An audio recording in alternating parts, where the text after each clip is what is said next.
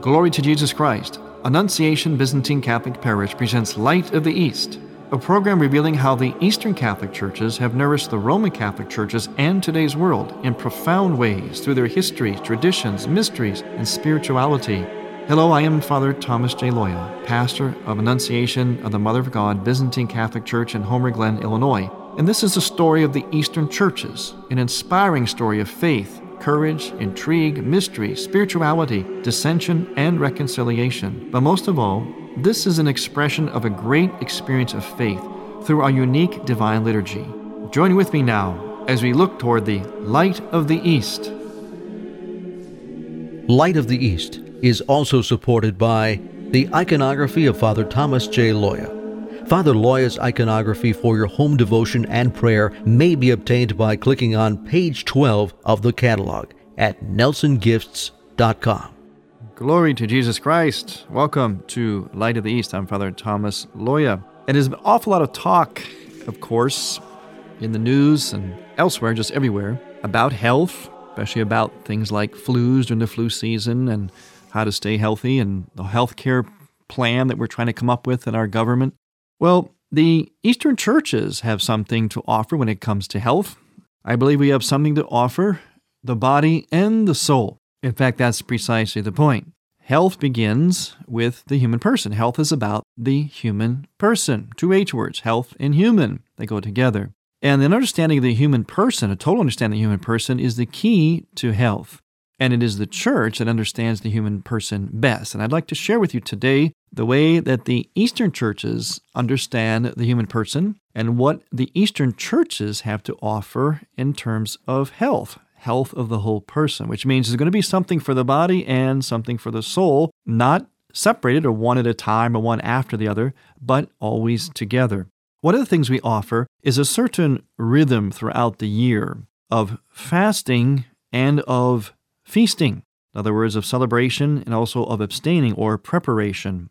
And this actually is very healthy for you because you see our bodies, our body person, meaning our soul and our body together, acts on a kind of a rhythm. In other words, it needs times of engagement, times of, shall we say, indulgence, as it were, and times of pulling back, times of abstaining or sort of winding down. There is a sort of a bell curve rhythm to the whole liturgical year in the church where we have kind of a rising action. We have a sort of a build-up to something. Then we have the climactic point, like the feast day itself. And then we have then sort of the falling action, sort of the gradually moving away, which we often call the post-festive period. And this is actually a very natural rhythm of life. Oftentimes believe and say that the bell curve is the sort of the curve of life. It is the curve of health, of well-being and integration, because it works like this. You move into something, which makes sense and is good for your body and your soul. We just don't charge into something. You move into it, it rises, there's anticipation, and then there's the moment itself, the joy of that moment, that climactic moment, and we just don't then fall off a cliff. We don't go cold turkey. We have to kind of rise gradually away from that until we then come to resolution, only to go and do it all over again in that beautiful rhythm. Well, that's the rhythm that the church uses, and it's particularly the case in the Eastern churches, especially during times like this. See, we're going to enter a fasting period in our church. In the Latin Rite, it's known, of course, as the Advent season. In the Eastern churches, we use that term to an extent, but largely it's known as the Philip's Fast. This actually begins on November 15th, which is the day after the Feast of St. Philip. Sort of begins on that evening, the 14th, really. And it just happens to be the feast day of the Apostle Philip, and so that's why it's called the Philip's Fast. The fast itself doesn't really have anything to do with Philip per se. It just begins on his feast day, so it's kind of memorable. And it goes for 40 days. If you notice, if it starts on the evening of the 14th of November, 40 days later is, of course, the day of Christmas Eve. So what we do is we move into this highly climactic period of our Lord's incarnation, Christmas as it were. We do so with that beautiful bell curve, that beautiful bell rhythm. And we do so in the Eastern churches in particular by fasting, by abstaining, by sort of pulling back. Now, our holistic medical people will tell us about how fasting is actually good for the body. It's actually very purgative. Well, that is true. And the fathers of the church knew this. They also knew that fasting is good for the soul as well. Remember, the soul and the body always go together. That's especially true in the Eastern Church. It's very, very integrated spirituality. You never really can separate body and soul. We're always that composite. So fasting is a way of actually strengthening the soul. And if you can fast, you strengthen things like your willpower, your self-discipline, which then makes you a more spiritual, more whole, more honest person, a person more integrated, more adjusted, more able to apply yourself to other things, be able to abstain from other kinds of temptations. So the fasting is actually good for the soul and for the body. Naturally, it cleanses the body. In fact, we need times of fasting and abstaining to sort of cleanse the body, as it were. But it also helps us to, lose some excess, as it were, excess eating, excess weight. It's not a diet, but it certainly can help in that regard. There's no problem with that. There's no shame in that because it's good for the body. Fasting is good for the body. And in the Eastern churches, we have major fast periods 4 times a year, and there's other ones interspersed between. And during the week, Wednesday and Friday are days of fasting for us as well. Now, during this Philip's fast, it's a voluntary fast, actually, and the way it is practiced is it is a fasting from meat and dairy products at least 3 days a week. But you can fast the entire 40 days if you'd like, although you don't have to. It's not stressed quite as strongly because it's not the great fast, which is the period of Lent. But nonetheless, it is a fast. It's a period of preparation. The way we prepare for something is we clean house. If you knew you had a great guest, a special guest coming over, what would you do? You'd be really concerned about whether the house is presentable. You'd run around and try to clean house. Well, it's the same thing with us spiritually and physically as we await the coming of the great guest at Christmas time, Christ the bridegroom, who's going to come into our midst. So we sort of clean house. And the best way to clean house is to fast, to pull back from indulgences. Now, I know this kind of flies in the face of what is normally done during our culture at this time, because our culture kind of goes the opposite. It kind of sees this time as a joyous time, a joyous season, which is okay. But unfortunately, that joy means let's party a lot. Let's indulge a lot. And sometimes I think by the time we get to Christmas, after all the office parties and Christmas parties of every organization we belong to, it seems like they all have to have their Christmas party, quote unquote. By the time we get to Christmas, I wonder if we aren't already saturated. We're certainly a few pounds heavier. Well, the church comes along and says, no, this is not a time to indulge. It is a joyful period. In fact, that's a very strong theme in the Advent celebration, Advent observance of our Latin Rite brethren. Advent is a time of joyful anticipation, but it is also a time of pulling back, of fasting. And in fact, our Latin Rite brethren use the color purple during Advent, and that is actually a color of penance, of repentance, of fasting, of cleansing. We have a similar color in the Eastern Church. We use deep purples or black or red. In other words, dark colors, as it were, dark, rich colors, which again point to the same thing. They point to a period of pulling back, of repentance, of penance, of fasting, of abstaining. Why? To cleanse ourselves, to prepare ourselves, to make ourselves a more and more worthy receptacle, as it were, to receive then the coming Christ. And the joy part comes in by the fact that the more you fast and observe penance, the more repentant we are, the holier we become, the more honest we become, the more open to Christ we become. We kind of make a special holy place for God, as it were, in our souls and in our bodies when we fast and do penance. And so although the fasting and penance kind of has a sorrowful dimension to it, at the same time, and always it's this integrated approach, it's always the both-and approach. At the same time, while we're sorry for our sins, we should shed the gift of tears for all of our sins. At the same time, we grow in happiness because as we open up our souls, we open up our bodies, our whole selves, by abstaining, by repentance. That opening is like a vacuum into which God will come, to which the grace of the Holy Spirit can come. So in this sense, fasting is also a joyful period, both in the East and in the West. During this time, though, there is increased, as always, increased prayer, increased church attendance, and there is, of course, above all, encouragement to receive and participate in the sacrament of reconciliation. People often ask me, Father, how often should I go to confession? And I give them this answer. Again, I pull from the wisdom of the church, never my own opinion, my own thought. It's always about the wisdom of the church. I reach into that wisdom and I look at, well, what does the church say about that? The church says rock bottom minimum once a year, and that's during the great fast of the course of the time of Lent. But beyond that, especially the Eastern Church, since we have 4 fasting periods, 4 in a sense lesser Lents, the answer to the question would be go to confession at least during those fasting periods. Whether you feel like you have to or not, it's always a good way to just clean out, to kind of reconnect with our spiritual North Star. It's a way of being honest to ourselves, a way of kind of reflecting on ourselves and seeing where we're at, where we really need to go. We may not have done anything that sinful, but it's a way of sort of checking in on ourselves and keeping honest with ourselves. One of the biggest problems we have today is we live lives that are non-reflective. We don't reflect on ourselves enough into how we really are, how other people see us objectively, kind of pulling back as though we can go step outside of ourselves for a moment and look at ourselves more objectively, the way others might see us, in a way God might see us. So confession is at the top of the list of any fasting period, along with other ascetical disciplines, one of which is increased spiritual reading. I'm going to talk a little bit about that with you when we return on Light of the East. Light of the East will return in a moment. In order to continue Light of the East's mission of Christianity's reunion, we need your support with a donation. Any amount will be a blessing. Please make out a check to Light of the East Radio and send it to Light of the East, 14610 Wheelcook Road, Homer Glen, Illinois, 60491. That's Light of the East, 14610 Wheelcook Road, Homer Glen, Illinois, 60491.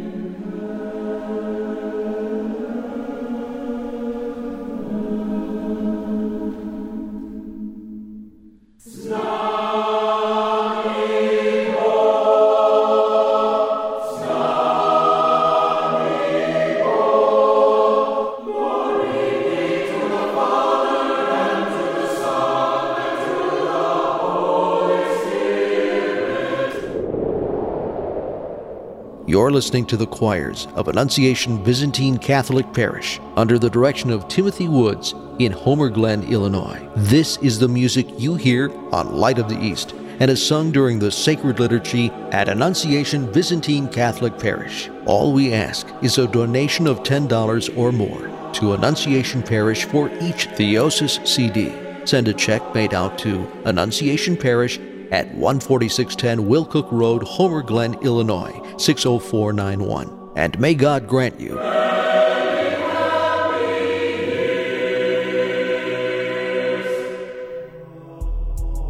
the Tabor Life Institute, which is dedicated to the formation and education in the theology of the body. To find out more about the Tabor Life Institute, you can go to taborlife.org. That's taborlife.org. Especially if you're interested in conferences and retreats, in particular for youth, young adults, and also for those of you who speak Spanish. That's taborlife.org. The monks of Holy Resurrection Monastery, located in the deserts of Southern California, together with their sisters, Holy Theophany Monastery in Olympia, Washington, are dedicated to restoring traditional Eastern monasticism in the Catholic Church in contemporary America. The monks also serve the Church through their Anastasis Project, an ecumenical ministry dedicated to bringing Catholics and Orthodox together so that, in the words of Pope John Paul II, the Church may truly breathe with 2 lungs. You can learn more about the monasteries and their work, including how to support this vital ministry, by visiting www.hrmonline.org. www.hrmonline.org.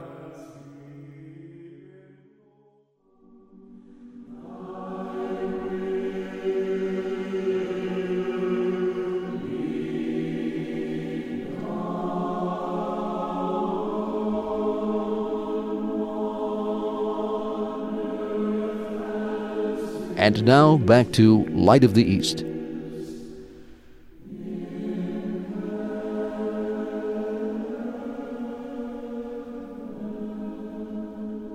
Welcome back to Light of the East. I'm Father Thomas Loya. I left off by saying that during the fasting periods in especially the Eastern Church, we do things in addition to fasting. We do things like, of course, at the top of the list, going to confession, sacrament reconciliation. We also have increased prayer, and sometimes the calendar of the church helps us with that. It intersperses special feast days of saints or other memorable feast days from the life of the Virgin Mary or Christ. But also I mentioned spiritual reading. One of the best things you can do during the period leading up to Christmas, which in the West they call Advent, for us it's called the Phillips Fast, is to actually read a good spiritual book. In fact, at my parish of Annunciation, if you come around my parish, I have what I call our parish Blue Light Special, as it were. It's a little play off on the little technique that the Kmart stores used to use. I offer a book at our church and offer other items for Christmas, as it were, at Christmas shopping, things that are not materialistic, but things that actually help build your soul and your body. And one of those things is always a book or two that I recommend for people to read as part of their spiritual reading discipline during the preparation leading up to Christmas. And I want to recommend, again, a book I've talked about on this program, and I'll continue to talk about because I think it's just a fantastic book. It's very, very moving and gives you a tremendous insight into the situation of the Eastern Catholic churches, those who were centered in Central Europe, during the time prior, during, and after the domination of the Soviet Union. In other words, under communist oppression. And this book is called Finding a Hidden Church. Finding a Hidden Church by Father Christopher Zuger. And you can get it from ecpubs.com. That's actually Eastern Christian Publications, but the website is ecpubs.com. Highly recommended. And moving stories about the heroic faith of the people of my church. Some of them, even my own blood relatives, are mentioned in here. The heroic stories, such as like Bishop Theodore Romja and Bishop Goydich, who were recognized by John Paul II as blessed, on their way to sainthood. The heroic stories of these men, of these martyrs under communist oppression, are very, very moving and very inspiring, and something that would be just marvelous fireside reading. So during these cooler days that are ahead of us, kind of curl up with a good hot cup of coffee or tea next to a fireplace and open up this book. And I guarantee you'll be absolutely inspired. You'll be moved to tears. I know I have been. And it gives you a tremendous glimpse into not only the heroism, the faith of these individuals, but it gives you a glimpse of the dedication, the devotion that the Eastern Catholic churches have towards the Pope of Rome, towards their place of being in union with the Western lung of the church, although they themselves are from the Eastern lung of the church. Oftentimes I'm asked, well, you as a Byzantine Catholic, what is that? Is that really Catholic? Well, there is no greater love has anyone, as Christ says, than they lay down their life for their brother. You will read in this book the incredible accounts of people, my own flesh and blood, who laid down their life out of devotion not only for Jesus Christ, the gospel, but for the Pope of Rome, for their status of being part of the Catholic Church. So again, part of your Phillips Fast discipline, if you want to join us here in the Eastern churches and try it out, is fasting from meat and dairy products at least 3 days a week, increase attendance at church, increase acts of charity, of course, always, more personal time of reflection, and more time for spiritual reading. And again, the book we recommend, Finding a Hidden Church, by Father Christopher Zuger, that you can get from ecpubs.com. Now, I mentioned the liturgical calendar also gives us some help along the way in moving up this bell curve to the climactic moment of the Incarnation. And the time between the beginning of the Phillips Fast, or around the time of the beginning, through to Christmas Eve, is rather richly punctuated with special feast days. Like, for instance, on Sunday, November 8th, is the feast of St. Michael and all of the archangels. And this is what we sing about the angels. This is from the liturgical text from the prayer of the Byzantine Church for November 8th. With flaming lips the cherubim extol you, O Christ God, and with immaterial mouths the choirs of archangels loudly extols your glory. Michael, the captain of the heavenly powers, unceasingly offers a song of victory to your glory. He has prepared us today for this feast, so that even with lips of clay we may worthily sing aloud the thrice holy hymn, as it is in the Psalms. All creation is filled with the praise of you, O Christ. For this reason, you give great mercy to the world.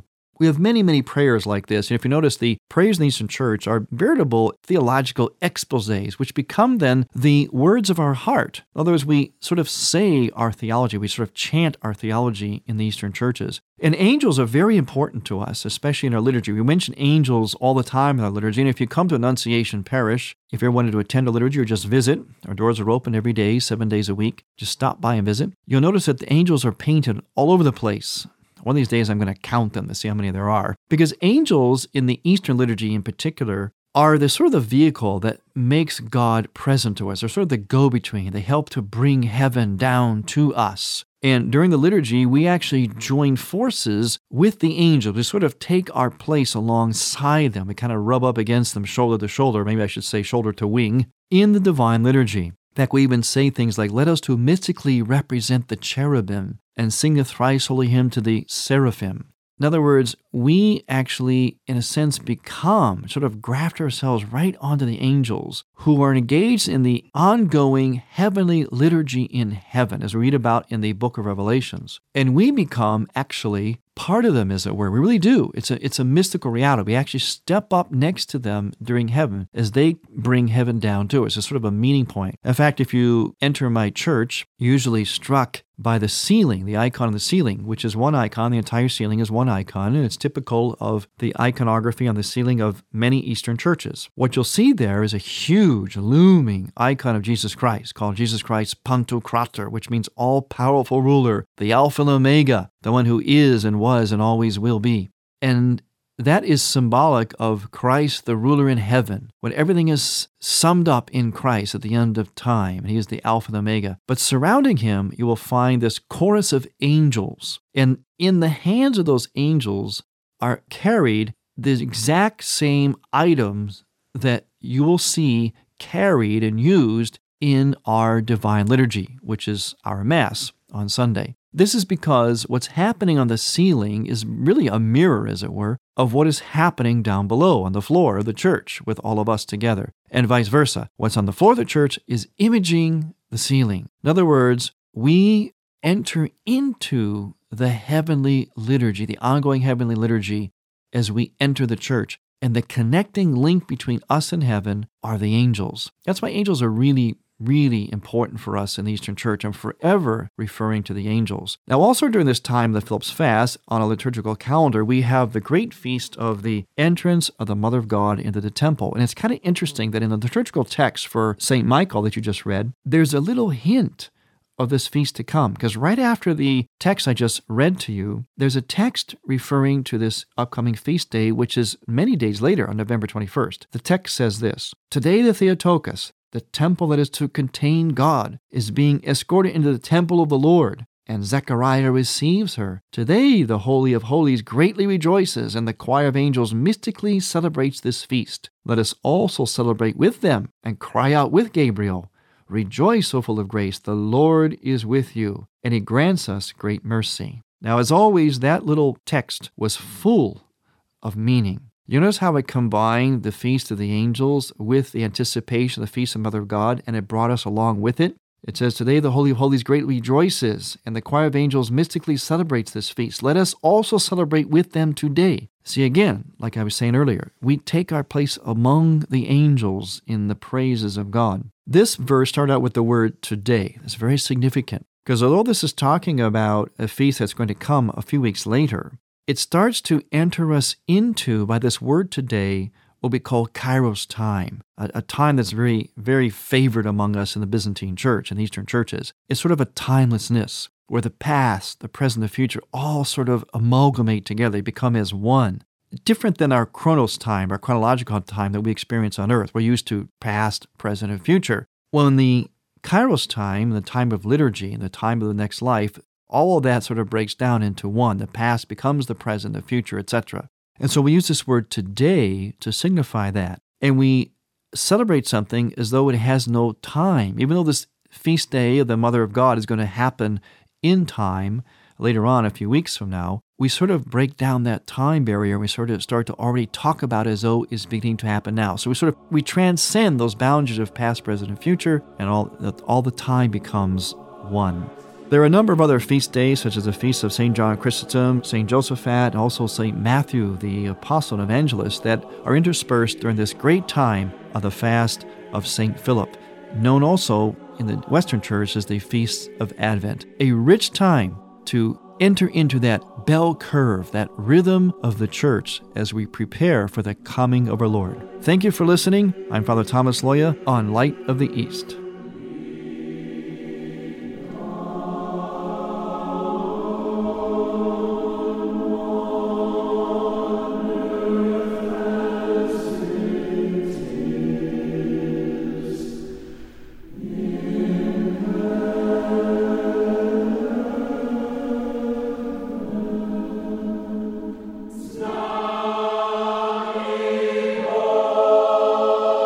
Thank you for listening. Next week, we will return to the Light of the East. To find out more about Annunciation Byzantine Catholic Parish, visit our website, byzantinecatholic.com, where you will also find an archive of all of our programs.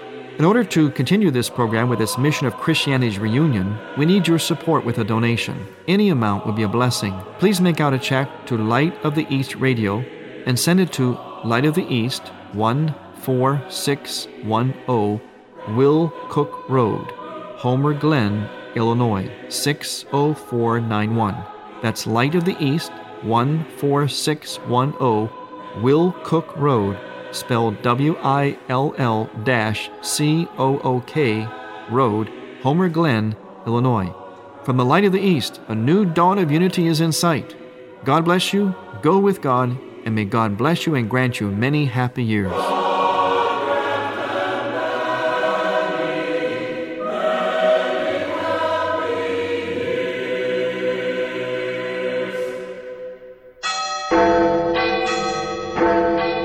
CRI, CatholicRadioInternational.com.